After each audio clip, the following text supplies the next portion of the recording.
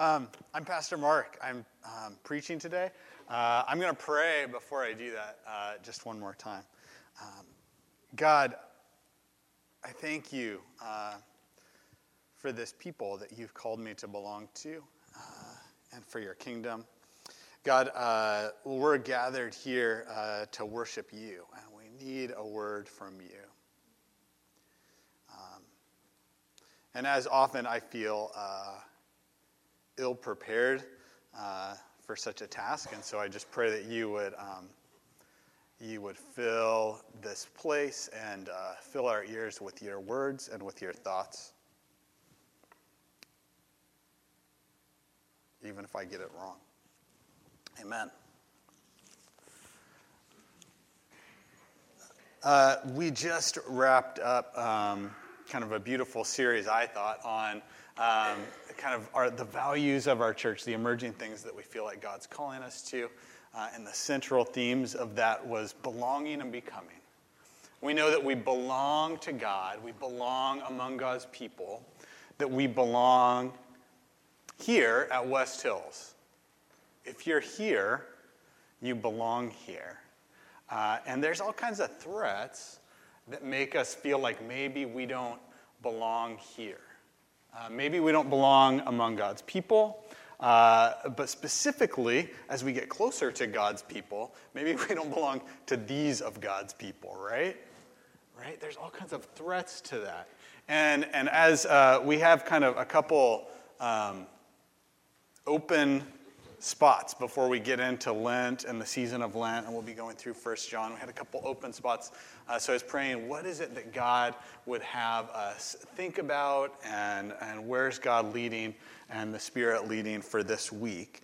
And the theme of our identity and our belonging keeps coming to mind, and particularly in 2020 in America, in Portland, at West Hills Covenant Church, I think that we are, as a people who want to belong to God, we're under attack of particular idolatries. Idolatry is like the worship of idols. So in the Old Testament times, things were very clear where you identified with. You identified with what you worshipped, and what you worshipped you had with you, right? You made it, you had it with you. Particularly, I think, in our time and in our place, there's this great temptation and this great pressure that's no less real than it was to align with the Roman Empire or the Babylonian Empire or Baal or Asherah. There's a great temptation to find our central identity in our political identities. Does that make sense? Has anyone else seen that? I've been working my way through a book from Ezra Klein called Why We're Polarized, right? And this isn't a scriptural book. It's, in fact, a little depressing because it's devoid of the hope of Christ, right?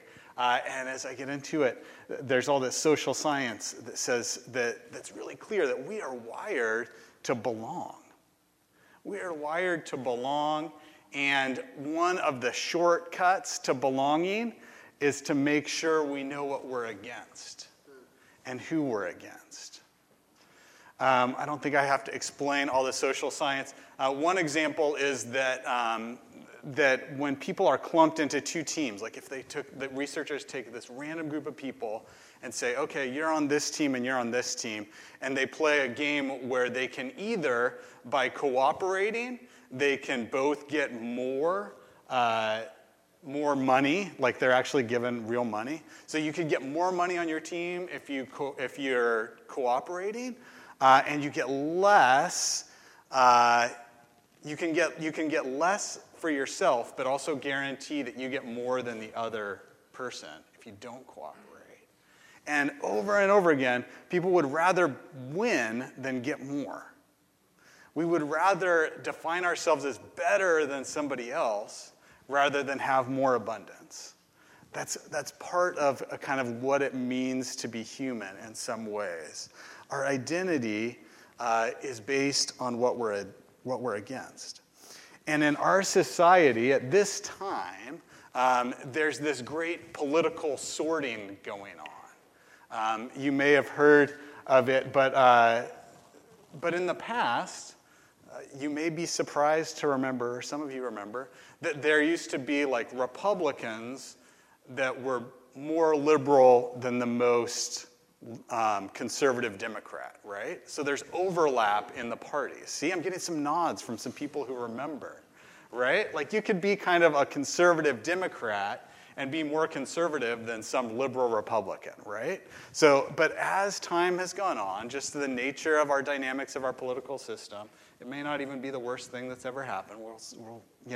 But there's this sorting where that's no longer the case. There's no longer any Republican who's more liberal than the most conservative Democrat, and vice versa. Does that make sense? Are we seeing that? Are we feeling that?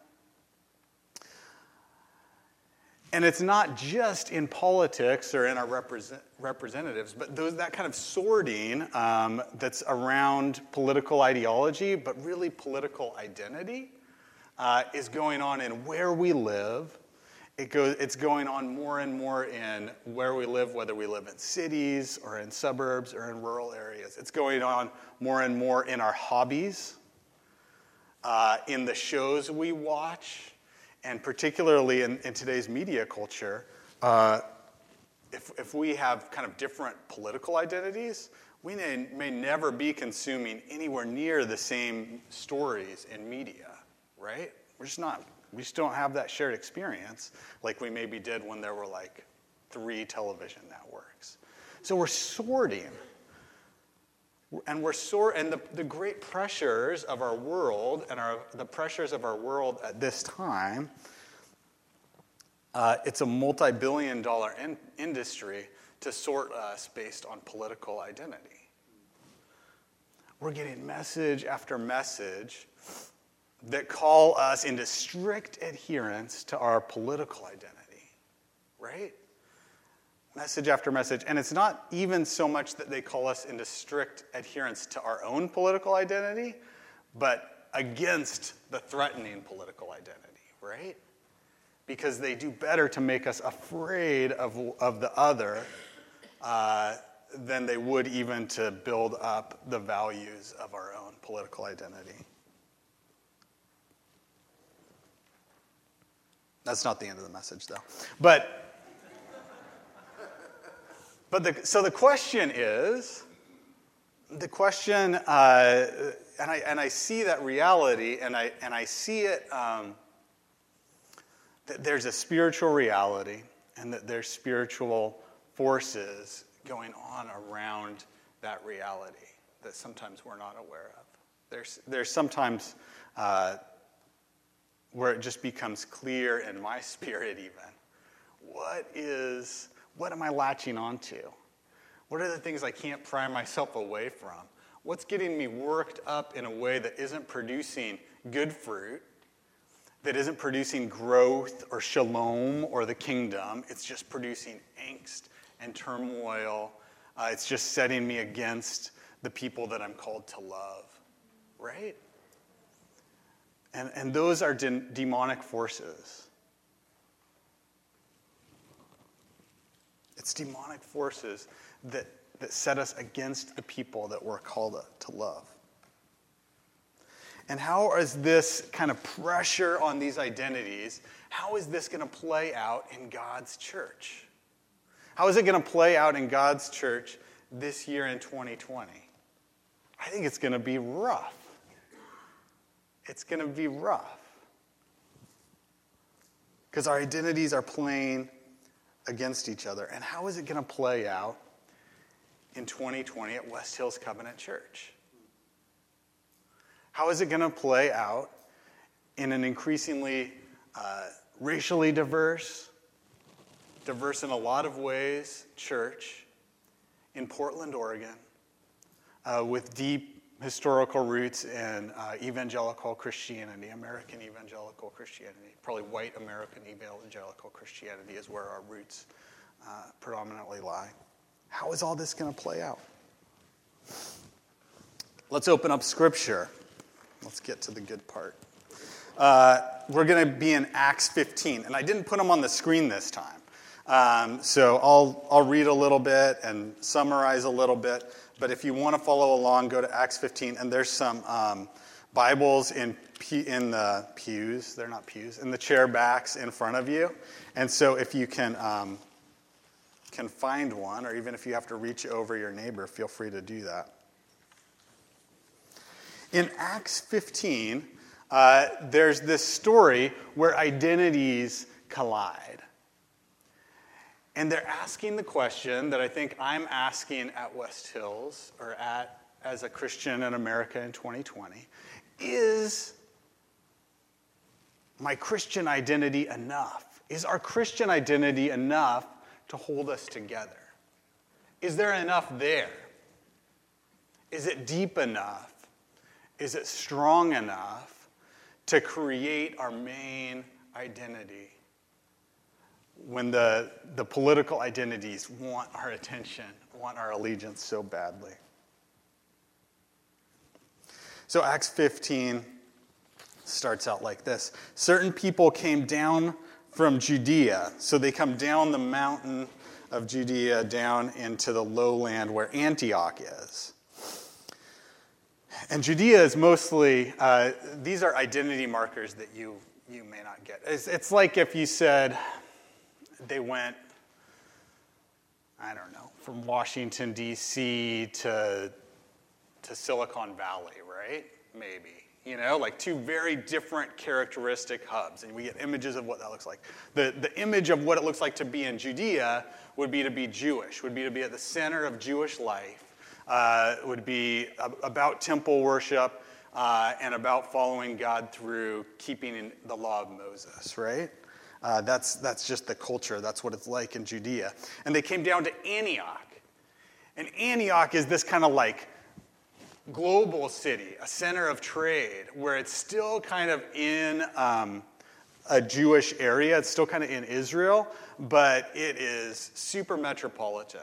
And it's one of those cities that looks more like the Roman Empire, and anything goes. There's this huge mix of ideas and identity, and so it's a much different place. So there's these people, believers, that come down from Judea to Antioch, and they're teaching the believers this: unless you're circumcised according to the custom taught by Moses, you cannot be saved. And this brought Paul and Barnabas. Paul and Barnabas were these really like ultra-conservative Jewish folks, law followers, who then changed and said, oh, God wants to bring the good news to the Gentiles. And so they go out and they're seeing all this amazing work of God among people. A Gentile is just like not a Jew, right? And the Gentiles were generally uncircumcised while the Jews were circumcised. Sorry to get into that kind of detail, but it's just the Bible. So Paul and Barnabas were appointed out of Antioch, along with some other believers, to go back up to Jerusalem to see the apostles and elders about this question. The church sent them on their way, and as they traveled through Phoenicia and Samaria, they told how the Gentiles had been converted. This news made all the believers very glad. All the believers. So they're headed up to Judea. They're headed up to the center of what the center of Christianity seems to be, which is also the center of Jewish worship. And as they're going, they're saying, look, Gentile people are coming to faith in Jesus, who we know is the Messiah. Isn't this awesome? And everyone's like, yes, this is awesome. This is good.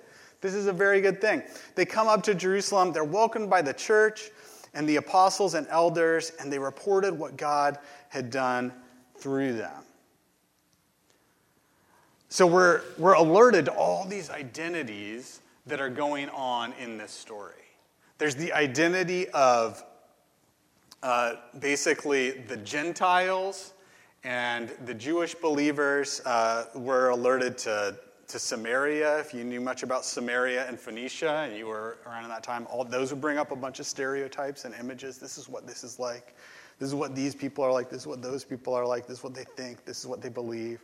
And all of these identities are coming into tension and into some serious open conflict around this question that these guys bring up and say, shouldn't the Gentile believers do what the Bible says and get circumcised? Right? Shouldn't they obey God and do this thing? There was a sharp disagreement. But then when they come, right? When they come on their mission, it seems like there's a lot of people that want to be happy about Gentile inclusion, and that are kind of what would you call them? They're smoothers, right? They want to smooth things over. So they come and everyone's like, yes, we'll receive you. This is great. The Gentiles are included. Let's not get too far into the details of that, right? But there's always some loudmouths in the room, right? There's always some people that aren't willing to kind of settle for a smoothness and a rejoicing. Hey, we're all together, but not really. Hey, we're all together, but we got our differences. So somebody comes up, and it turns out that in this situation, in verse 5, it says, then some of the believers who belonged to the party of the Pharisees stood up. The party of the Pharisees? These are the same Pharisees that Jesus says, woe to you Pharisees, over and over again. I'm surprised to see in the first church, right, we got a party of the Pharisees within the church. Anybody else surprised by that? You got a party of Pharisees in the church. Jesus always said, what are you Pharisees? The Pharisees were always against Jesus, right? But here they are, and they're in the church, and they care about whether the Gentiles are going to follow the law of God. And then they say, and so it says, they said, the Gentiles must be circumcised and are required to keep the law of Moses. That's what the people in the party of the Pharisees came up. Can you imagine how this played out? I spent some time imagining how this played out. Have you ever been in a group that everything seems okay on the surface, but there's some lingering conflict or controversy? No, you've never been in a group like that. There's always some folks who want to just smooth things out. Who want to just, okay, let's just stay together. Let's not touch that third rail, because if we do, we might not stay together, so let's just stay together. Let's just keep things cool. And then there's a couple loudmouths, and I say that with the utmost respect, right? There's a couple people who want to get straight to the issue, go through the uncomfortable time, and figure it out. These Pharisees are the blessed loudmouths in the group who courageously help the church come to some clarity about something that's really important. I bet as a group, there was a smoother in the group standing next to a loudmouth as they're hearing about the Gentiles being saved, right? And the Pharisees standing next to a smoother and whispers, yeah, it's great about the Gentiles coming to Jesus, right? And the smoother is like, yeah, it's good. This is so good. The Gentiles are coming to Jesus. The Pharisee, the smoother kind of knows that he's standing next to a Pharisee. So it's like, okay, it's great, but let's not get too far into it. The Pharisee then comes back and says, hey, it's great that they believe in Jesus, but do you think they, really believe enough to, obey God? Well, yeah, it seems like they obey. They know enough to obey God. Let's just kind of leave it alone. No, but do you think they agree enough? Do they believe enough to obey God down there? Do you think they're circumcised? Oh my gosh. Again? We're not going to ask them if they're circumcised. Let's just go with it, right? This is private. Let's just move on. Can you imagine? Does this sound like any conversations that you've had? And then the Pharisee's like, no, I'm going to ask. He's like, you better not ask. No, I'm going to ask. We need to know. We need to get to this. Don't ask. Right? And then it blurts out, hey, those Gentile believers, are they circumcised? They got to be circumcised, right? That's part of the deal, right? So now they got to have the conversation. Now they have to have the conversation. And they do. And there's three main voices in the conversation. First, there's Peter.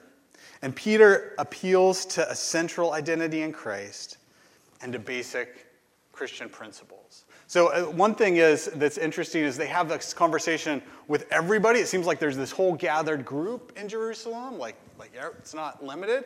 But then there's also a conversation of leaders, right? The apostles and the elders are having a conversation too.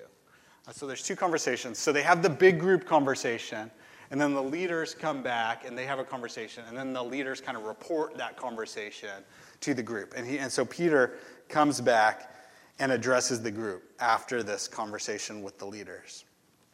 And says, brothers and sisters. That's a good way to start. Brother, like we're family.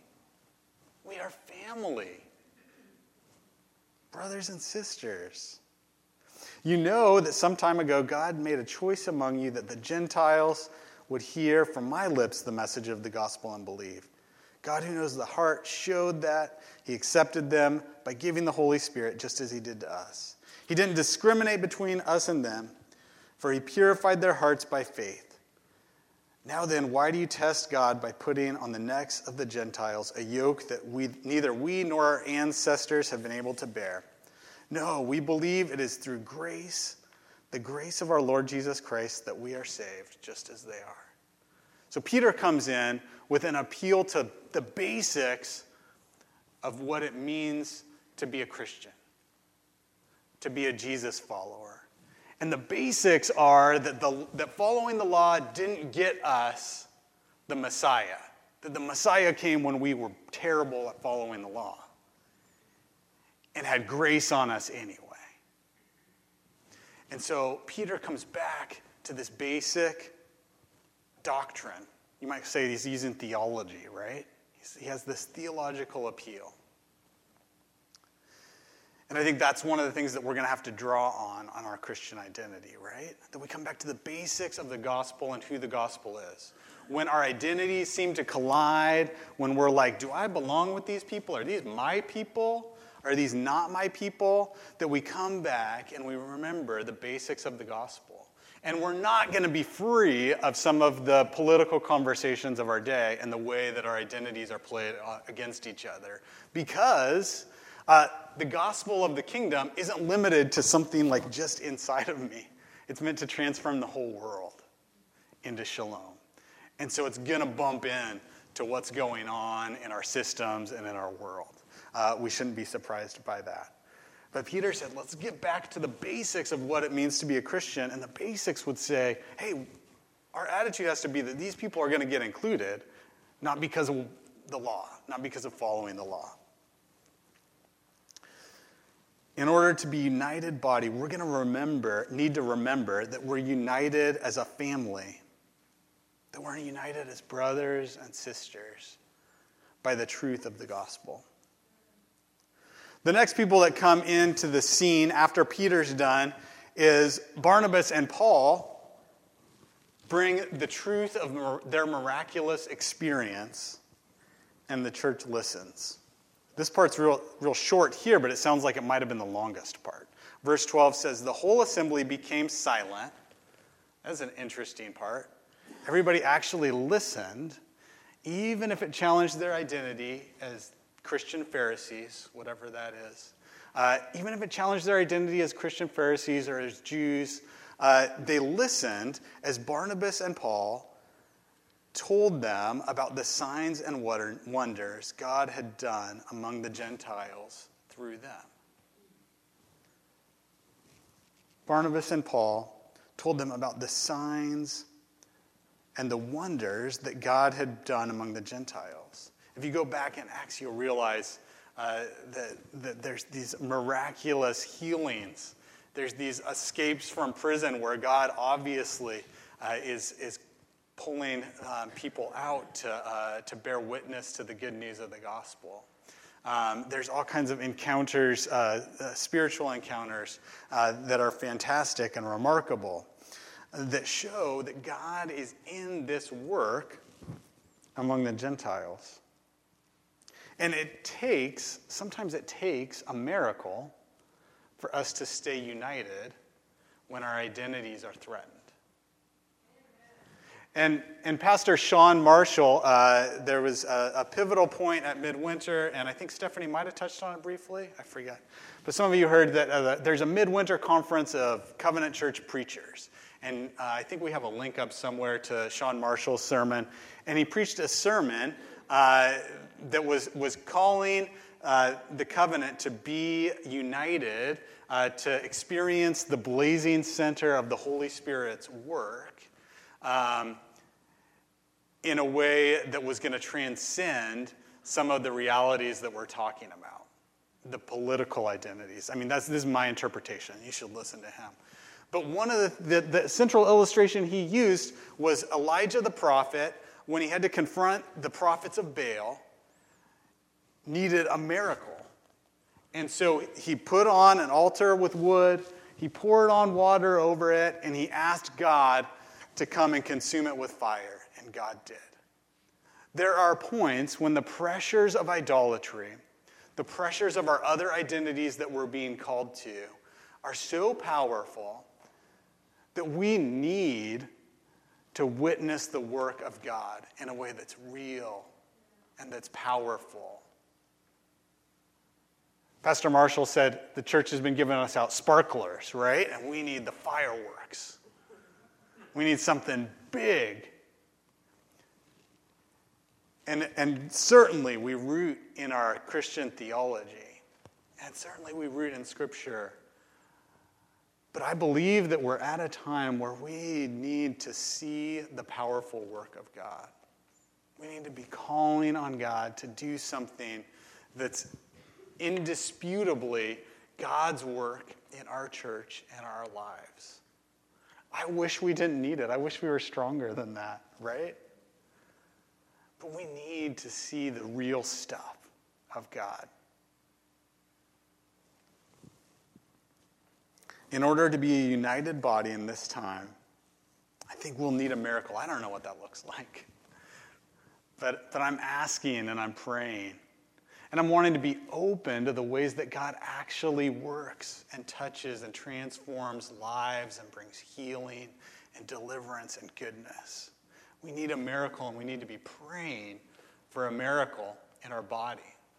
We need to be praying that our eyes would be opened. Maybe there's stuff going on that God's doing that we just haven't been paying attention to, right? We need to be focused on the miracle of God's work if we're going to stay united in a time of division. So after Barnabas and Paul tell about the miracle and everybody listens, then there's still more that needs to be done. It's not just theology. It's not just even seeing a miracle. You'd think that would be pretty indisputable, right? We've seen the miracle, so it must be God, so we got to do it. But James comes around. He's this level-headed guy. James, the brother of Jesus. He was actually the high priest in Jerusalem. So this is the interesting overlap between the Church of Jesus and the Jewish practice at the time, is that the high priest of the temple in Jerusalem was actually a Christian and the brother of Jesus, which is kind of a crazy, it's not what we normally think of. So there's this amazing overlap, and these identities are kind of getting staked out and are fluid. And so they come to James, and then James finally speaks up. And James is going to be the one that's going to root back into Scripture. He's kind of the holder of the ancient tradition. He's not going to be the one who's going to go for kind of new and radical ideas, most likely. When they finished, James spoke up. Brothers and sisters, he said, listen to me. Simon has described to us how God first intervened to choose a people for his name from the Gentiles. The words of the prophets are in agreement with this. As it is written, after this I'll return, I'll rebuild David's fallen tent, I'll rebuild its ruins and restore it, that the rest of mankind may see the Lord, even the Gentiles who bear my name, says the Lord. James comes back and says, hey, look, the miracles are great, the theology is great, but it has to match with Scripture. If there's no scriptural basis for this story, we got to rethink what we're trying to do. But he sees it in Scripture, even though there's a strong case, right, that the Gentiles should be circumcised. But James sees it in Scripture that the Gentiles are supposed to be included. And he says, it's my judgment, therefore, that we should not make it difficult for the Gentiles who are turning to God. We should not make it difficult for the Gentiles who are turning to God. So this is not just theology. This isn't just the witness of miracles. And it's not just experience of Scripture and a deep rooting and rerouting in Scripture when questions come up that threaten our identities. But it's also a move of compassion. That I can imagine what it would be like to be a Gentile and to be asked to be circumcised because I believe in Jesus, right? That's basically what James is doing here. So I can imagine that. And God is for everybody, and it shouldn't be that hard. It can't be that hard. It's biblically rooted. It's compassionately focused. And it makes room for the Gentiles. Instead, we should write to them, James says, telling them to abstain from food polluted by idols, from sexual immorality, from meat strangled by animals, and from blood. For the law of Moses has been preached in every city from the earliest of times, and it's read in the synagogue every Sabbath. So he's not saying it's free for all, that there's no ethics or there's no accommodation that we need to make for each other to live in community with each other. But there's this compassionate rooting in Scripture. In order to be a united body, we're going to have to be rooted. We're going to have to remember that we're united as a family by the truth of the gospel. We got to remember that we're united as family by the truth of the gospel this year. I mean, forever, but especially this year. We're going to need a miracle. We're going to need to witness the real stuff of the real God. Our media culture, our pressures in our friendships and the places we work for, the political sorting that's going on is too powerful for us to have our main identity be in Christ unless we actually know that God's real and that God's doing something. We actually have firsthand experience of God's work. Otherwise, we're just going to be Democrats who go to Democrat church and Republicans who go to Republican church. Our main identities are going to be separate, and then we'll tack on a little Jesus somewhere. But we're called for our main identities to be rooted in real experience with a real God. And there can be political identities that flow from that, right? I'm not saying that it's a completely separate thing. But that's what we're called to be. So we'll need to remember that we're united as a family by the truth of the gospel. We're going to need a miracle. We're going to need to experience for real God's work. We're going to need to experience for real God's work. And in order to be united as a body, we're going to have to be rooted in Scripture and rerouting ourselves in Scripture like James did. And how it's going to happen is with an attitude of compassion, like James showed. I can imagine as we have this conversation that I'm passionate about and you're passionate about, that your identity is threatened by the conversation I'm trying to have, even about Scripture, even about something else. I have compassion that it's going to be hard for you to go with me on this because it threatens your core one of your core identities. But we can do it. We're going to have compassion. A great thing that we have I'm going to see how long I'm going to go here. I'm going to stop. I'm going to stop soon. When a preacher says they're going to stop, it's, you got 10 minutes. Don't worry. You ever hear a preacher say, I'm about to finish, and then not go 10 more minutes? Finally. No, it's not going to happen. So finally. We have a behavioral covenant as a church, and our mutual ministry team has worked really hard on this. And one of the central things, there's kind of like 10 things that I think reflect Scripture and that help us to think through how we relate to each other. And I think they reflect what's going on in Acts here. So I'm just going to go through those, and this is our pledge. And so usually we get an opportunity, like around the annual meeting of our church, to reaffirm these or to even sign on. But I'd like us, maybe we can sign on in our hearts right now, if you'll go with me on it. We seek to build each other up and not tear down. Yet we're being wired to tear each other down. We're being wired to fight till the death. I mean, I hear fight in like regular media, right? It's all about the fight of 2020. We're being wired to tear each other down. But here, and in God's community, we seek to build each other up. We respect and honor the office of pastor and other lay leaders. I put that in there, no, I don't. Right? So like the church in Jerusalem, if they're going to have a conversation, there's got to be leadership. And I think a lot of us have actually been in leadership at various times or in different places, and we know, like, sometimes that can be really hard. It can be crushing. And you might have to make a decision that everybody doesn't know what comes to play in your decision because you're getting the backstory from, like, everybody. And you got to figure out, how am I going to lead and where are we going to try to go together? So it doesn't mean that whatever our leaders say, we never question. It's not unblinding loyalty. It doesn't mean we can't kick out our leaders when they're totally against the gospel and what God's saying. It never means there's no accountability. But it means they preach too long. It means we respect, right? We respect the position that God's put them in. We seek to communicate clearly, completely, and directly.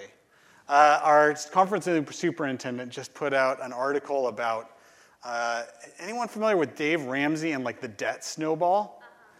And our superintendent put out an email and an article about the conflict debt snowball. Sometimes we let a little conflict, we avoid it, and we have all these conflicts that we never had the courage to face. And it becomes this mountain of anxiety that we never get to, and then it seems too big to go. It seems too big to ever make progress on it. So he says, address that. When you need to have a conflict, that's going to happen. Communicate clearly, completely, and directly. We got to go through those. We offer our opinions with charity and humility. That implies that, one thing I like about that is it implies that we have opinions. We're not always holding on to like the immortal truth of all time, right?